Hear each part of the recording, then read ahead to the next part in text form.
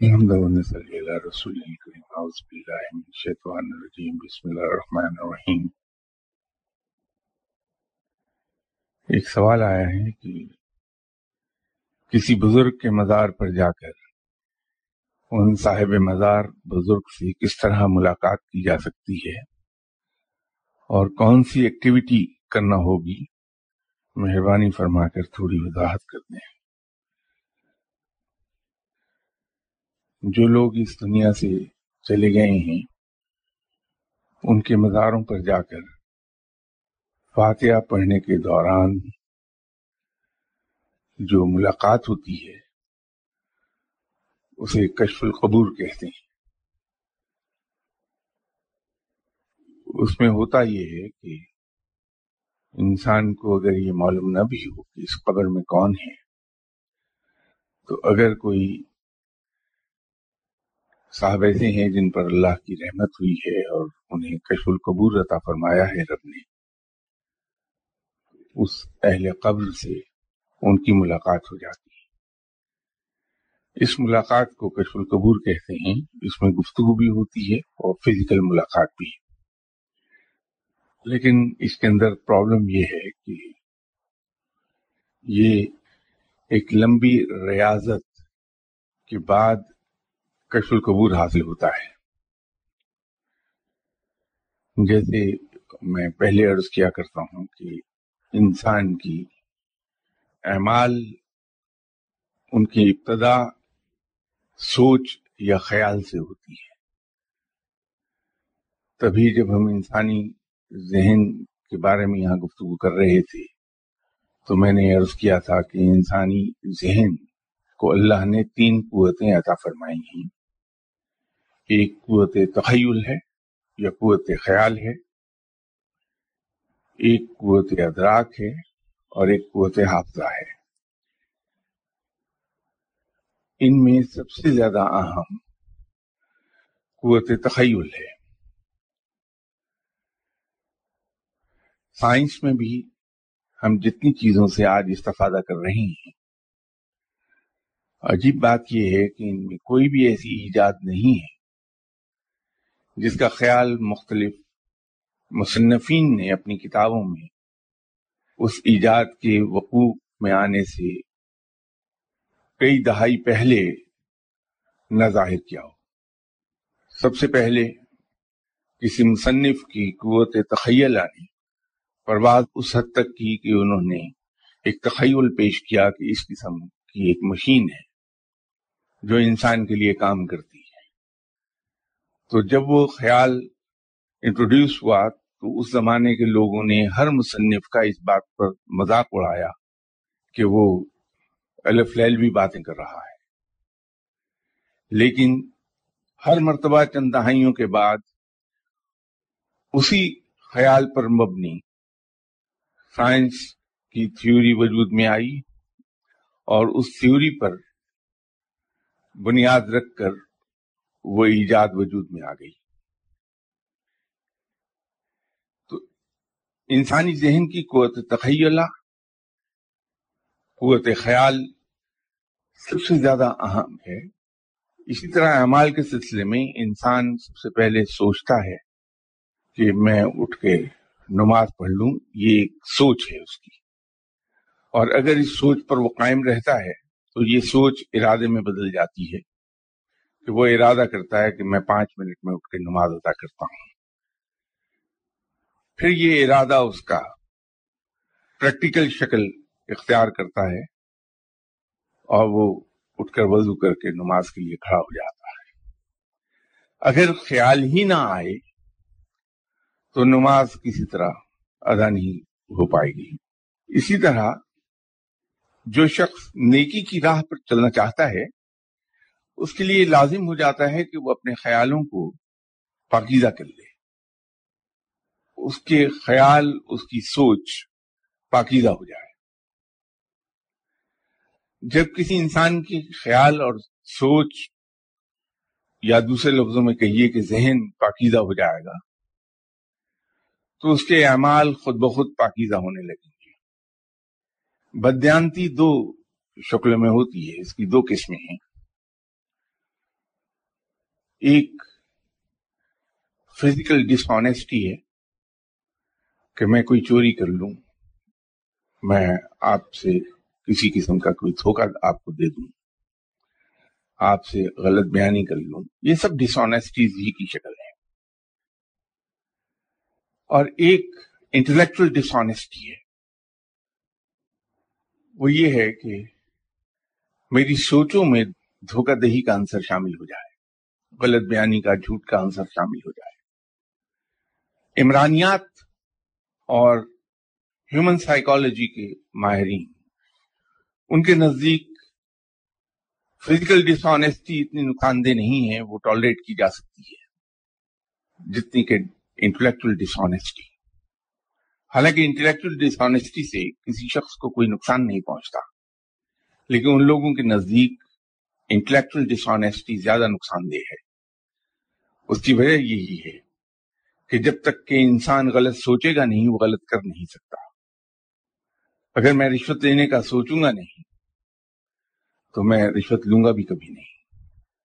اگر میں چوری کے بارے میں سوچوں گا نہیں تو چوری پریکٹیکلی کبھی کروں گا نہیں.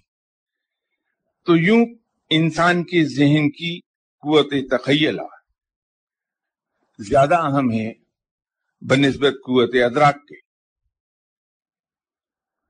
قوت ادراک تو انسان کو یہ بتاتی ہے کہ کیا چیز کیا ہے، وہ اپنے سینسز سے کام لیتا ہے، اس کے سینسرز وہ اطلاع اس کے دماغ تک پہنچاتے ہیں اور دماغ یہ فیصلہ کرتا ہے کہ کیا چیز کیا ہے. وہ ہماری قوت ادراک ہے. تو روحانیت میں بھی پاکیزہ اعمال کے لیے ضروری یہ ہے کہ ہماری سوچیں پاکیزہ ہو جائیں پہلے. تو جب کسی شخص کی سوچ پاکیزہ ہوتی ہے اور وہ نیکی کے بارے میں سوچتا ہے، اور جب اس کا خیال پریکٹیکل شکل لیتا ہے،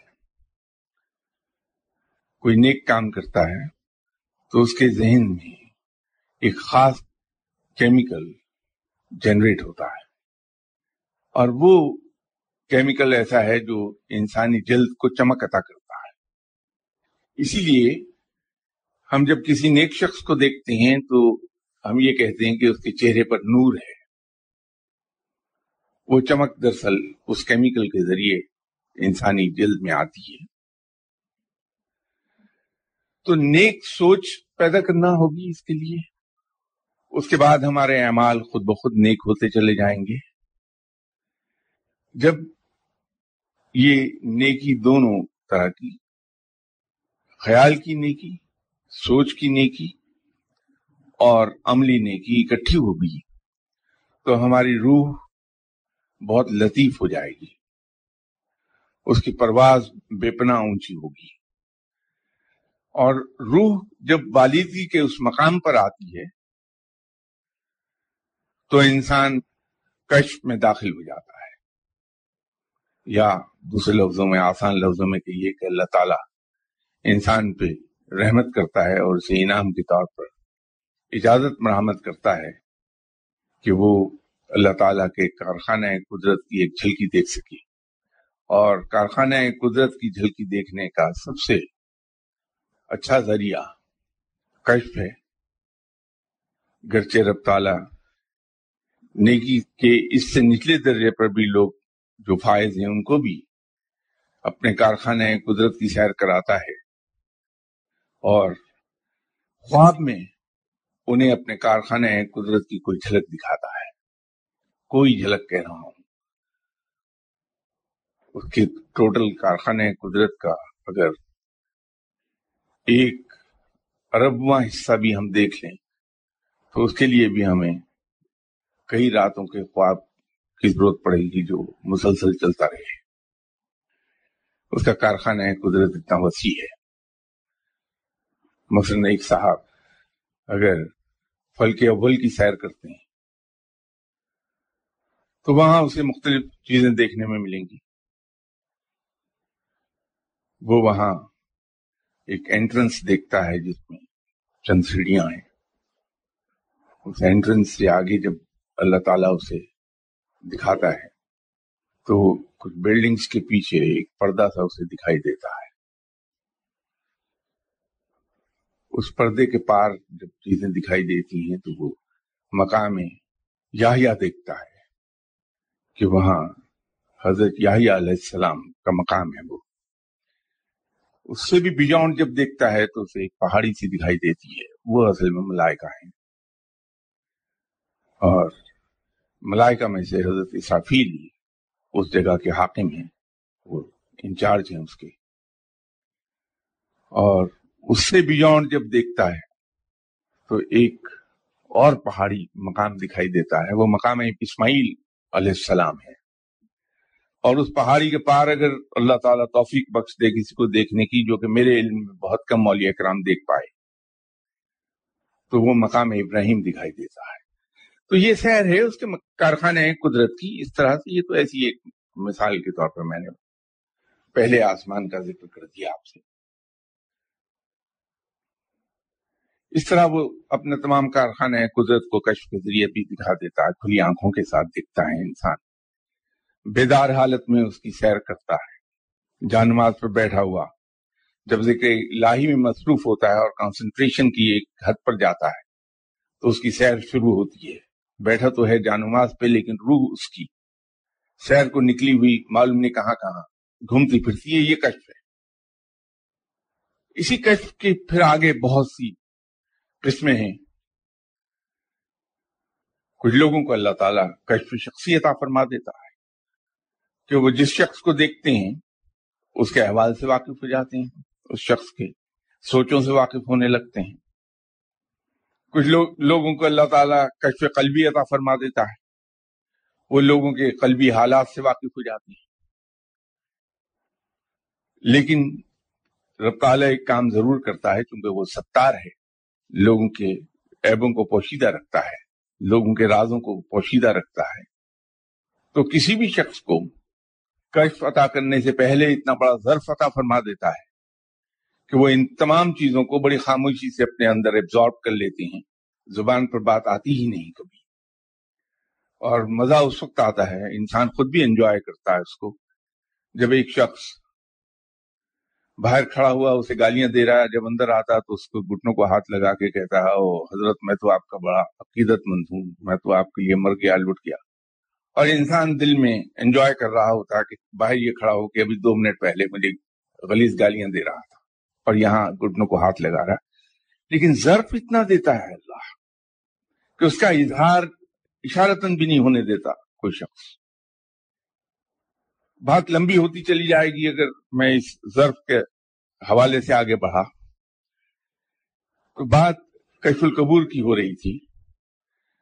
جس طرح سے اور بے شمار قسمیں ہیں کشف کی، اسی طرح کشف القبور بھی اسی کشف کی ایک قسم ہے. یہ 2-4 دن اور ایک آدھ ذکر اور وظیفے سے نہیں ہوگا، بلکہ یہ تو ایک کنٹینیوس پروسیس ہے جو تمام عمر فقیر کا جاری رہتا ہے. یہ نیور اینڈنگ پروسیس ہوتا ہے جو راہ ہدایت پانے کے بعد سے لے کے قبر تک جاری رہتا ہے، اور اسی سلسلے میں وہ آگے سے آگے بڑھتا چلا جاتا ہے. تو یہ کہنا دشوار ہے. البتہ آپ لوگوں کی دلچسپی کے لیے میں ضرور یہ عرض کر دوں کہ حروف مقطوعات 14 ہیں تعداد میں. جیسے میں نے آپ سے عرض کیا تھا کہ یہ پوری کائنات کی کنجی ہیں، پوری کائنات ان میں سموئی ہے. یہ وہ الفاظ ہیں جو تمام کنٹرول جو کائنات کا ہے وہ کنٹرول اپنے اندر لیے ہوئے ہیں.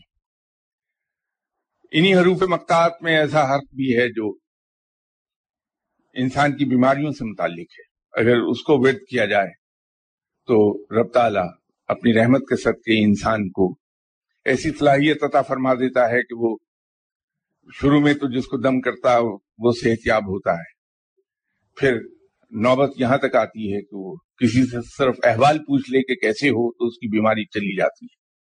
اور اس سے اگلا درجہ پھر اللہ جو عطا فرماتا ہے وہ یہ ہے کہ جس کمرے میں وہ بیٹھا ہے اس کے اندر داخل ہونے والے شخص کی بخار یا چھوٹی موٹے درد یا خود ٹھیک ہو جاتے ہیں. اس کو کچھ کرنا ہی نہیں پڑتا، صرف اس کی موجودگی، اس کی جسم سے نکلنے والی وائبریشنز اتنی اسٹرانگ ہو جاتی ہیں کہ لوگ چھوٹی موٹی بیماریوں سے نجات پاتے ہیں. انہی حروف مقطعات میں ایسا حرف بھی ہے جس سے بڑا وسیع رزق عطا ہوتا ہے. اس حرف کا ورد کیجیے آپ ایک مخصوص دن اور مخصوص وقت پر، تو کچھ عرصے کے بعد اللہ تعالیٰ رزق کے دروازے کھول دیتا ہے، وسیع رزق آنے لگتا ہے. انہی میں ایسا حرف ہے جو انسان کو کشف عطا فرما دیتا ہے. اللہ تعالیٰ اس کے صدقے میں کشف عطا فرماتا ہے. پھر یہی حروف ہیں، ایک طرف تو یہ ان تکالیف کا مداوع ہیں، دوسری طرف یہی حروف ہیں کہ اگر کسی کا مرشد صاحب علم ہے تو وہ انہی حروف میں سے ایک حرف دے دے گا اور وہی اسے ولایت کے اعلیٰ ترین مقامات تک لے جائے گا اگر اس نے مسلسل پڑھ لیا. لیکن یہ حروف پڑھنا ایک بات ہے، ان کی بنیاد ان کو فراہم کرنا، پری ریکویزٹس اس کی پوری کرنا ایک بات ہے، اور وہ خیال کی پاکیزگی ہے کہ انسان کا ذہن پاک ہو. اس کے اندر جو زہر قاتل ہے وہ نہ صرف یہ کہ بدلہ، بلکہ بدلے کی سوچ بھی زہر قاتل ہے. انتقام بذات خود تو بہت دور کی بات ہے، انتقام کا سوچنا بھی زہر قاتل ہو جائے گا. وہ شخص کبھی ولایت کے مقام پر نہیں پہنچے گا جس شخص کے اندر انتقام کا جذبہ ہے. یہ انتقام کی سوچ ہے، اس سوچ کو ختم کرنا پڑتا ہے، جڑوں سے اکھاڑ پھینکنا پڑتا ہے کہ کسی طور بھی انتقام کا خیال بھی دل میں نہ آنے پائے. اور دوسرے درجے پر جو نقصان دہ چیز نکال کے پھینکنی پڑتی ہے دل سے، وہ ہے اپنے دشمنوں کے بارے میں برا سوچنا. برا کرنا تو بڑی دور کی بات ہے، اپنے حقوق فرگو کر دینے پڑتے ہیں. تیسرے نمبر پر باپ ایک ورثہ چھوڑ کر دنیا سے چلا گیا، بہن بھائی حصہ نہیں دیتے، تو بجائے اس کے کہ بہن بھائیوں کے پاس جا کے اس کا تقاضا کرے، چاہے جائے کہ کورٹ میں جانا. فقیر کو یہ بھی سزاوار نہیں. وہ تو بڑی خوش دلی سے ہنستے ہوئے کہتا ہے کہ بھائیو کون سا حصہ، وہ سب آپ کا ہے، میرا کچھ نہیں، میرے لیے میرا رب کافی ہے. اور رب اپنے خزانوں کے منہ کھول دیتا ہے ایسی انسان کے لیے. تو یہ سب کام ہم کریں گے تو خیالات میں پاکیزگی آئے گی. خیالات کی پاکیزگی نیکی کی طرف لے کے جائے گی، اور نیکی اختیار کرنے کے بعد اگر ان حروف کا ورد کیا تو وہ ہمیں کشف تک لے جائیں گے، کشف حاصل ہو جائے گا. لیکن بنیاد خیال کی پاکیزگی ہے. تو میں اب اس سلسلے میں کیا عرض کروں کہ کون سی ایکٹیویٹی آپ کریں کہ کشف القبور حاصل ہو جائے. اب اگر میں اس سے واقف ہوتا کہ بابا بلے شاہ نے رب کو منانے کے لیے کہا تھا کہ میں ڈانس کر لوں، تو میں بھی کوئی ایسی سجیشن آپ کو دے پاتا. لیکن میں تو خود واقف نہیں ہوں بھائی، میں خود اسی تلاش میں پھرتا ہوں. کوئی نیک آدمی مل جائے تو میں اس سے کچھ نیکی حاصل کر کے نیک ہو جاؤں. تو آج تک میں بھی اسی تلاش میں پھر رہا ہوں. ایک اور علمی سوال ہے، فلسفہ وحدت الوجود کے بارے میں کچھ عرض کریں. کیا ابن عربی سے پہلے بھی اس فلسفے کا وجود یا کچھ چاہنے والے تھے؟ قلندر لاہوری حضرت علامہ اقبال اس فلسفے کو مانتے تھے، لیکن بعد میں انہوں نے چھوڑ دیا. کیا یہ صحیح ہے؟ اور ہمارے اسلاف سلسلہ چشتیہ، سلسلہ قادریہ، سلسلہ قلندریہ، کون کون سے حضرات اس فلسفے کو مانتے تھے یا اس پر ان کی زندگی عمل پیرا تھی؟ کیا قرب الہی کی منازل کو اس فلسفے میں رہ کے حاصل کیا جا سکتا ہے؟ کئی سوال ہیں یہ.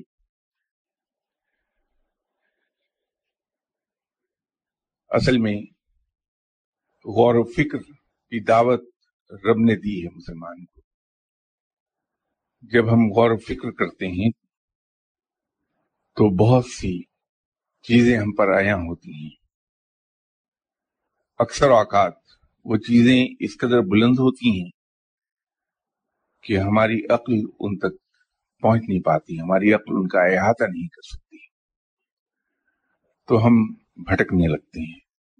نقطہ صحیح ہوتا ہے، پہنچے بھی ہم صحیح جگہ ہوتے ہیں، لیکن ہماری عقل اس کا احاطہ نہیں کر پاتی. نتیجہ یہ ہوتا ہے کہ ہم بھٹکتے ہیں.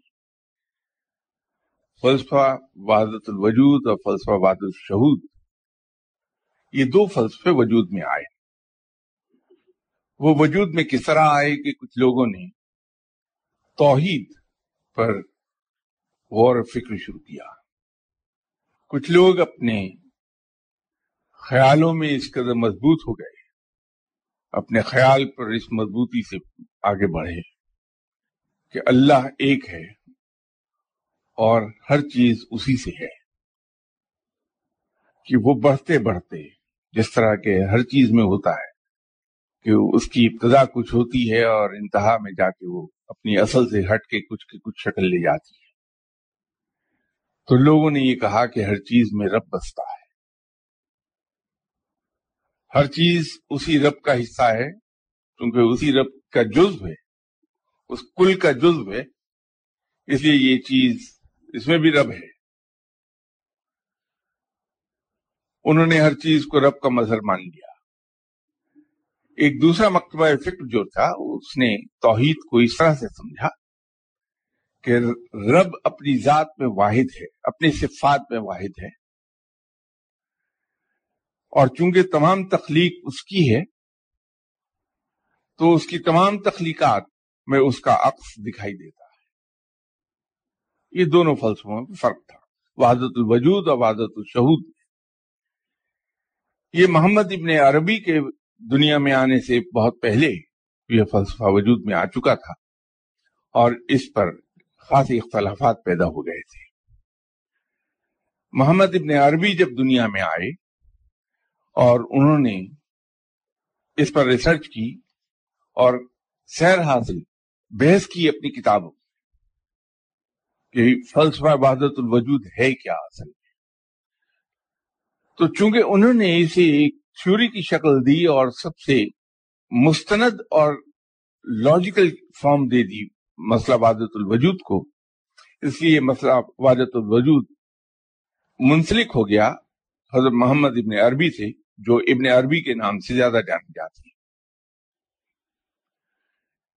بعد کے آنے والے زمانوں میں یہ ہوا کہ اسی مسئلے پر مسلمانوں میں اختلافات بہت بڑھے اور ان اختلافات کے نتیجے میں قتل و غارت بہت ہوئی، مسلمانوں کا خون آپس میں بہت بہہ گیا.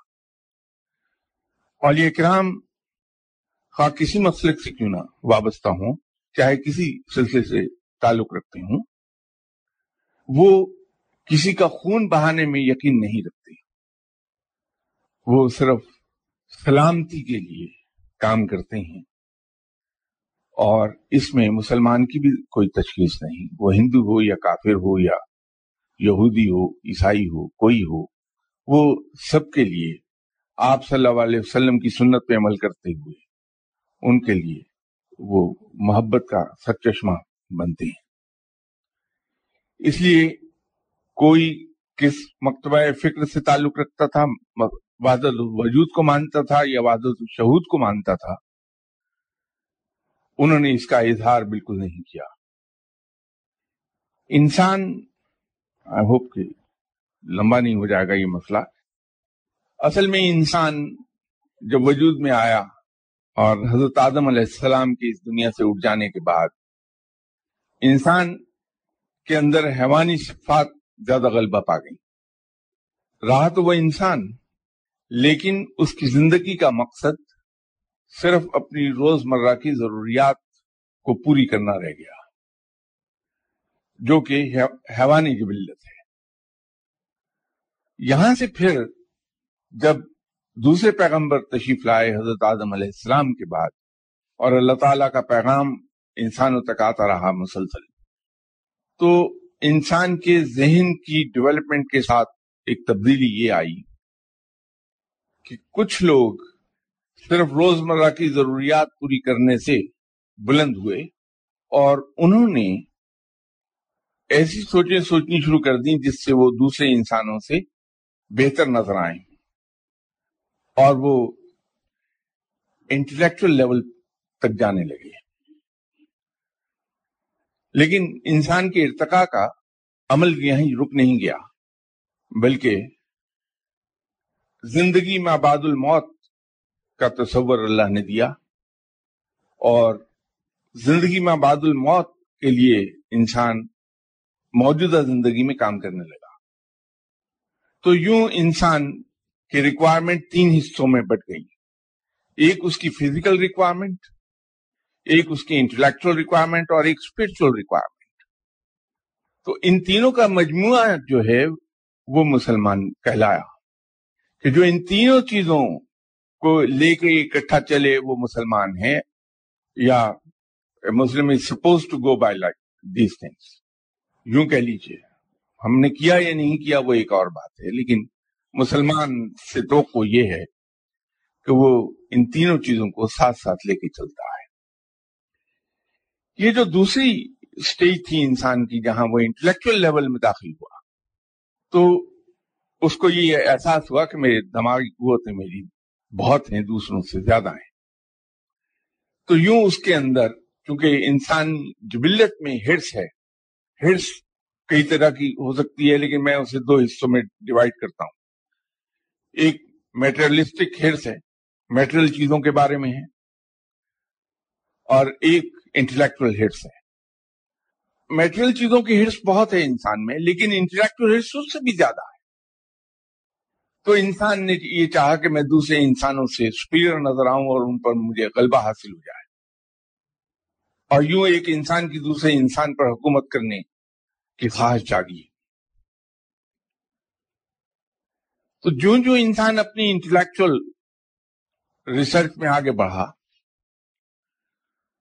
और अल्लाह ताला की तरफ से मुसलसल इंसान की बेहतरी के लिए पैगंबर आते रहे, वो अल्लाह का पैगाम लाते रहे, और अल्लाह मुख्तलिफ पैरामीटर्स इंसान की ज़हनी सतह के मुताबिक वो पैरामीटर्स को बढ़ा के पैगंबरों के जरिए नीचे उतारता रहा।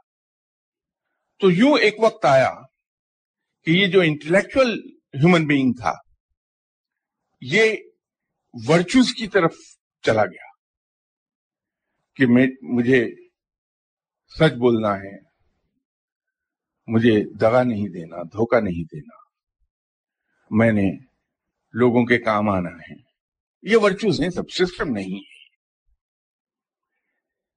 तो इंसान जब इन वर्चूज की तरफ गया और उन वर्चूज पर उसने अमल करना शुरू किया, तो उसके अंदर एक सेंस ऑफ सेल्फ राइटियसनेस पैदा हो गई कि मैं बहुत सही हूं, दूसरों से ज्यादा सही हूं मैं। ये जो सेंस ऑफ सेल्फ राइटियसनेस थी, इसने इंसान के अंदर सुपीरियरिटी कॉम्प्लेक्स पैदा किया, और ग्रेजुअली वो सुपीरियरिटी कॉम्प्लेक्स एरोगेंस में तब्दील हुआ। उस एरोगेंस ने इंसान को तबाही की तरफ धकेल दिया, जिसको हम तकब्बुर कहते हैं।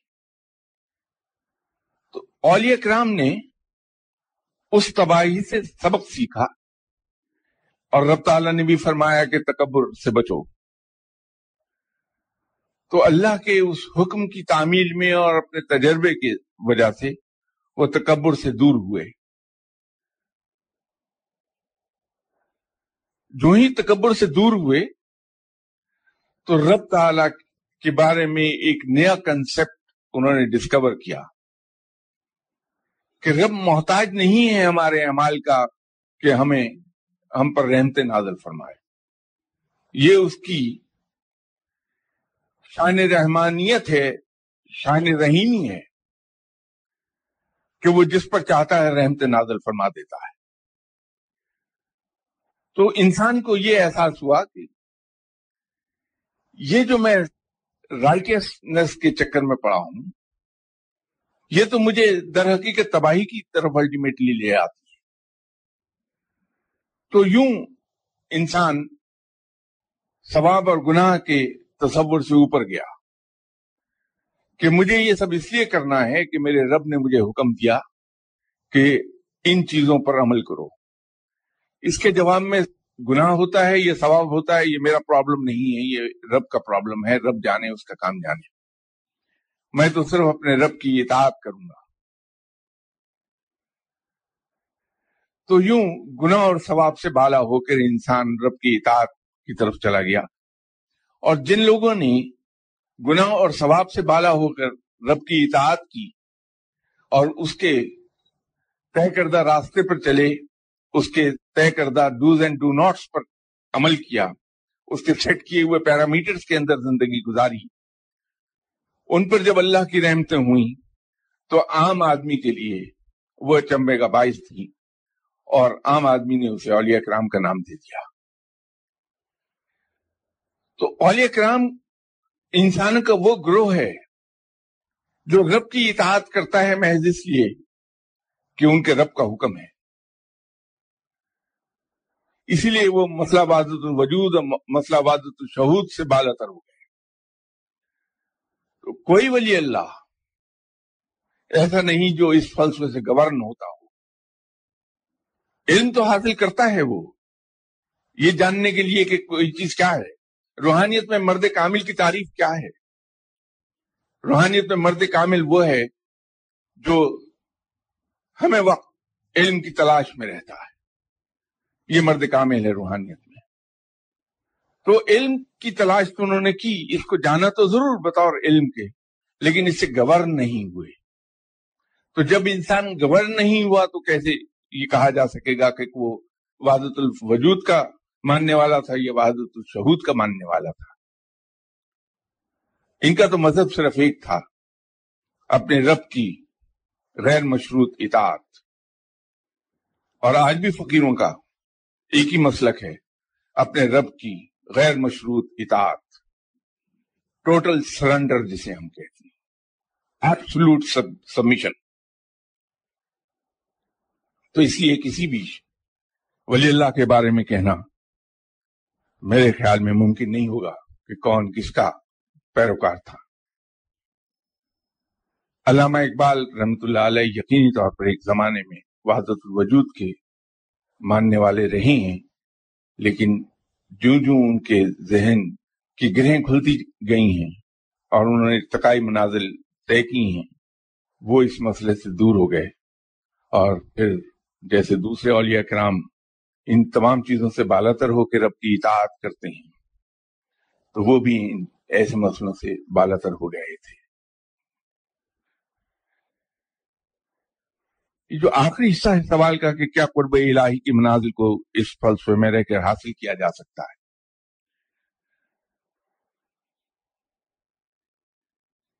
कुर्ब इलाही को मेरे नजदीक तो सिर्फ और सिर्फ उसकी गैर मशरूत इताअत से हासिल किया जा सकता है। एक उसकी गैर मशरूत इताअत कपल्ड विद इंसानों की वेलफेयर का ख्याल, अल्लाह के दूसरे बंदों की वेलफेयर का ख्याल भी और वेलफेयर के लिए कोशिश भी। ये दो चीजें अगर इकट्ठी हो जाएं तो कुर्ब इलाही यकीनी तौर पर इंसान को मिल जाता है।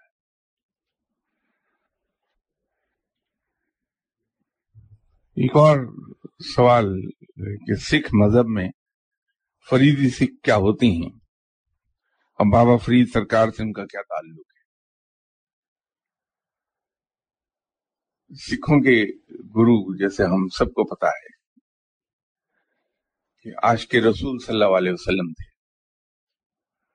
और बाबा नानक ने अपने अंदाज में हज भी किया था। बाबा फरीद ने शकर रहमतुल्लाह अलैह साहब के मानने वालों में सिखों की एक बड़ी तादाद भी थी, और इन लोगों के दुनिया से उठ जाने के बाद भी जनाब ख्वाजा गरीब नवाज साहब के मजार पर बेपनाह हिंदू हाजिरी देता है। सो मच सो कि वहां अजमेर शरीफ में रहने वाले हिंदू अपने कारोबार पर जाते हुए भी फातिहा पढ़कर जाते हैं, अपने अंदाज में, अपने अकीदे के मुताबिक वहां हाजिरी दे के जाते हैं, और दुकान बंद करके जब घर जाते हैं तो रास्ते में फिर वहां हाजिरी देकर जाते हैं। तो वो लोग जो अकीदत में बहुत आगे चले गए, उन्होंने अपने नाम के साथ फरीदी का इजाफा कर लिया बाबा फरीद साहब के नाम के निस्बत से। تو وہ فریدی سکھ کہلاتے ہیں. یہ کوئی علیحدہ ان کے یہاں فرقہ نہیں ہے، صرف یہ عقیدت کی وجہ سے انہوں نے اپنے نام کے ساتھ لگایا ہوا ہے.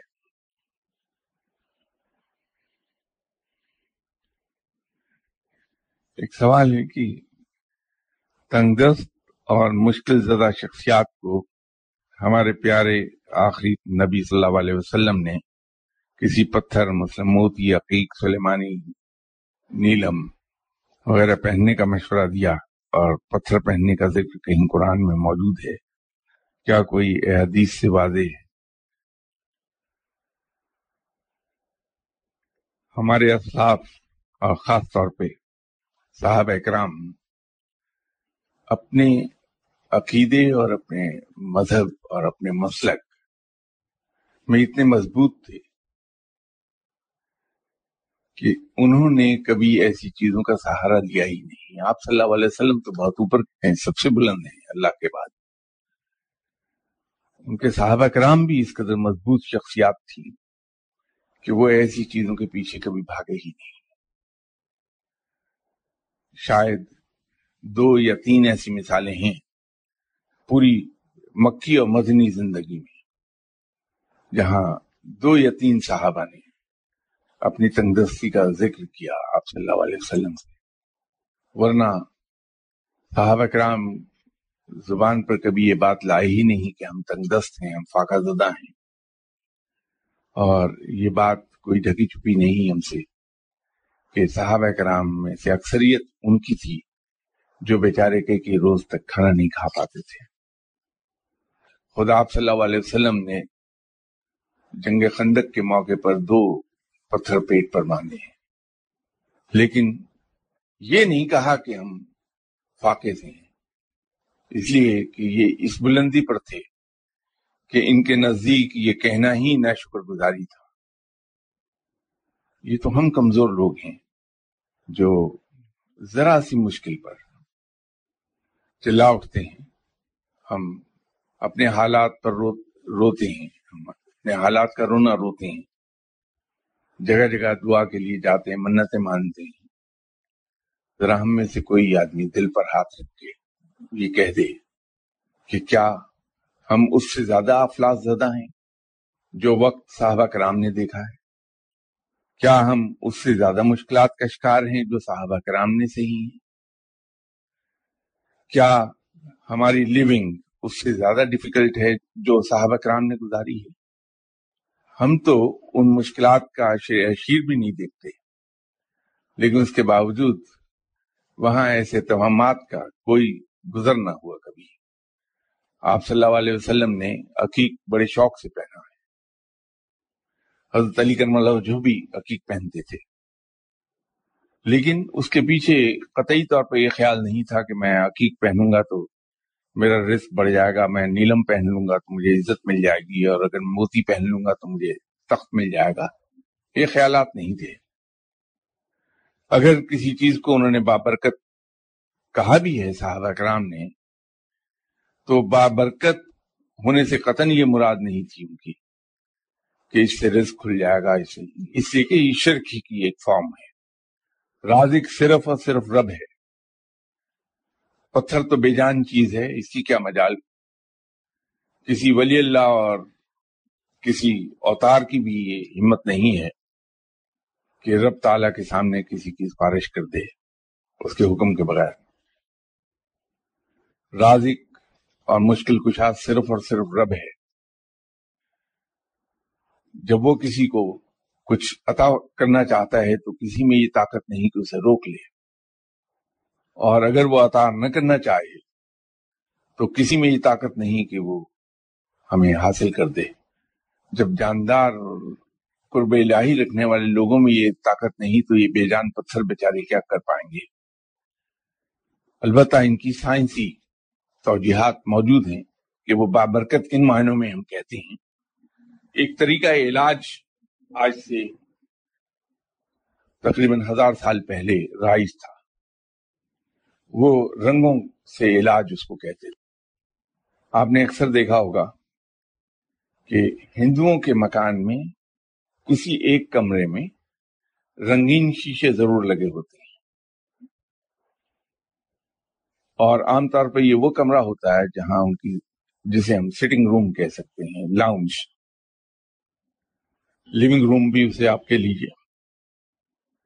وہ ہوتا یوں ہے کہ سورج کی شعائیں جب ان شیشوں سے گزرتی ہیں، یہ تو آپ کو اچھی طرح معلوم ہے کہ سورج کی شعائیں ایک اسپیکٹرم ہیں، اور اس اسپیکٹرم میں 7 رنگ ہیں. تو جب کسی ایک رنگ کے شیشے میں سے وہ شعائیں گزرتی ہیں تو وہ اس رنگ کے علاوہ باقی شعائیں ایبزارب ہو جاتی ہیں.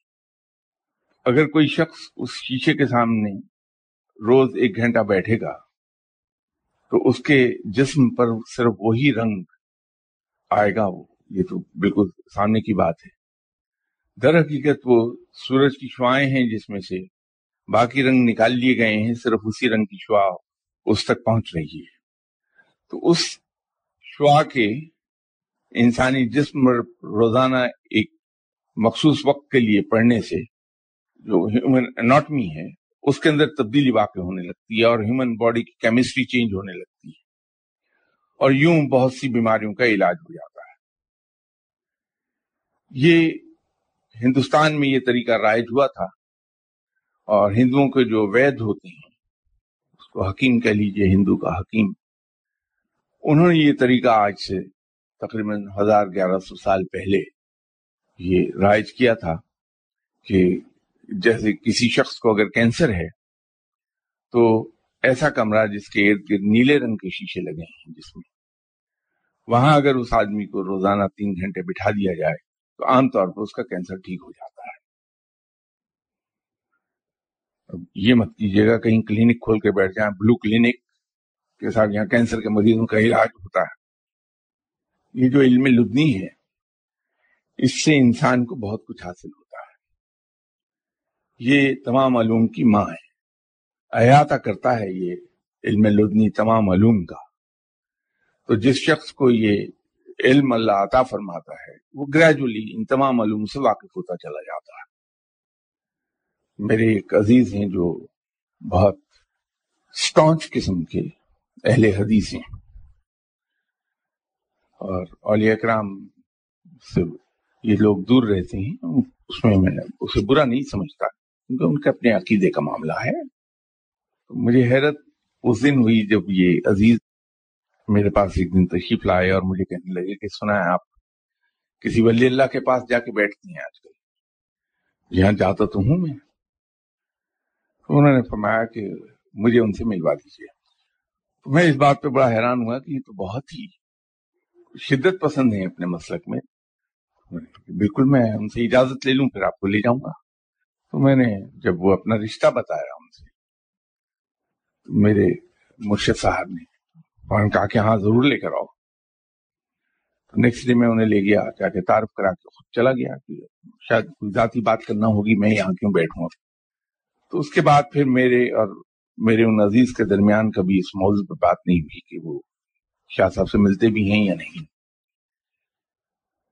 شاہ صاحب دنیا سے تشریف لے گئے تھے تو میں ان کی جگہ بیٹھا کرتا تھا. تو ایک دن پھر یہ عزیز تشریف لے آئے اور کہنے لگے کہ آپ کے مرشد بہت اچھے انسان تھے. میں نے کہا جی اس میں تو شک نہیں ہے کوئی. کہنے لگے نہیں، میں جس اینگل سے کہہ رہا ہوں وہ مختلف ہے کہ مجھے مختلف اولیاء کرام نے ایک بات یہ بتائی ہے کہ وہ جاتے ہوئے اپنے ساتھ کچھ نہیں لے کے گئے، سب کچھ آپ کو عطا کر گئے ہیں. تو میں نے کہا جی اس میں بھی شک نہیں، مجھے بھی کئی ایک اولیاء کرام نے یہ کہا ہے کہ آپ کے مرشد بڑے مہربان تھے کہ انتقال سے 3-3.5 مہینے پہلے ہی اپنا سب کچھ مجھے عطا فرما دیا تھا. تو کہنے لگے آپ کو معلوم ہے میں آپ سے کہہ کر گیا تھا شاہ صاحب کے پاس. میں کہا جی ہاں. کہ وہ آپ کو علم نہیں، میں روزانہ ان کے پاس رات کو جایا کرتا تھا. جب آپ اٹھ کے چلے جاتے تھے تو پھر میں جاتا تھا. تو میں ان سے یہ کہہ رہا تھا کیونکہ مجھے سونا بنانے کا بہت شوق ہے، میں ان سے یہ کہتا تھا مجھے سونا بنانا سکھا دیں. تو جب میں ان کے پاس ہر روز 6-8 مہینے جاتا رہا تو ایک دن وہ تنگ آ گئے، کہنے لگے اچھا میاں تم نہیں ٹلتے تو کل رات کو جب سب سو جائیں تو آ جانا، میں تمہیں سونا بنانا سکھا دوں گا. تو یہ صاحب وہاں گئے تو شاہ صاحب ان سے باتیں کرتے رہے. اور مختلف چیزیں اٹھا اٹھا کے اسٹیل کے باؤل میں ڈالتے رہے، اور وہ اسٹیل کا باؤل انہوں نے ہیٹر پہ رکھا ہوا تھا۔ تھوڑی دیر کے بعد انہوں نے دیکھا کہ ابلتا ہوا سونا بن گیا، تو اس کو ٹھنڈا کیا اور شاہ صاحب نے کہا کہ لو چیک کر لو اس کو کہ اصلی ہے یا نکلی۔ تو انہوں نے چیک کیا، اس کو اصلی تھا۔ تو پھر باتوں میں لگا لیا شاہ صاحب نے انہیں، باتوں میں لگائے وہ باؤل دوبارہ ہیٹر پر رکھا۔ جب وہ مایا بن گیا سونا تو اٹھا کے اسے ان کے سامنے نالی میں اڈیل دیا۔ تو یہ اس بات پہ سٹپٹائے، کہنے لگی یہ کیا؟ انہوں نے کہا کہ میاں اس کی حقیقت یہی ہے، اس کی قیمت صرف اتنی ہے کہ نالی میں بہ جائے، اس سے زیادہ اس کی حقیقت کوئی نہیں۔ تو انہوں نے مجھ سے کہا کہ چونکہ وہ اپنا سب کچھ آپ کو عطا کر گئے ہیں تو سونا بنانے کی تھیوری بھی آپ کو دی ہوگی، تو یہ مجھے دے دیجئے۔ تو میں نے ان سے عرض کیا کہ حضور ہاتھ باندھ کے گزارش ہے کہ جو کام میرے مرشد نے نہیں کیا وہ میں کہاں سے کروں گا۔ تو وہ ان کی ضد قائم رہی، لیکن یہ میں نے ان سے کبھی اقرار نہیں کیا کہ مجھے پتہ بھی ہے یا نہیں۔ بات یہ ہے کہ ہم علم لدنی کی بات کرتے ہیں، لیکن اس کا ذکر کرتے کرتے بہت سے مقام ایسے آتے ہیں جہاں مجھ جیسا انسان اس کے کان کھڑے ہوتے ہیں کہ یہ تو پیسہ کمانے کا بڑا اچھا ذریعہ ہے، اسی کو کیوں نہ اپنا لوں۔ تو یہ رنگوں سے علاج شروع نہ کر دیے گا، آپ کو یہ پتہ نہیں چلے گا۔ ایک بات تو میں نے کہہ دی کہ کینسر کا علاج نیلے رنگ سے ہوتا ہے، لیکن کیسے ہوتا ہے، کتنے گھنٹے اس مریض کو وہاں بیٹھنا ہے، اس دوران اسے پانی پینا ہے یا نہیں پینا ہے، اور اس دھوپ کی اس رنگین کمرے سے نکل کر جب وہ گھر جائے گا تو وہ پیا کیا کرے گا، اس کا پانی کس رنگ سے بنایا جائے گا، کیسے بنے گا، یہ سب آپ کو نہیں پتہ چلے گا۔ تو یہ نہ ہو کہ یہ علاج کرتے کرتے کوئی نقصان کر بیٹھیں تو بجائے کمانے کے دینا پڑ جائے آپ کو کچھ۔ انشاءاللہ اگلی اتوار بشرط زندگی ملاقات ہوتی ہے۔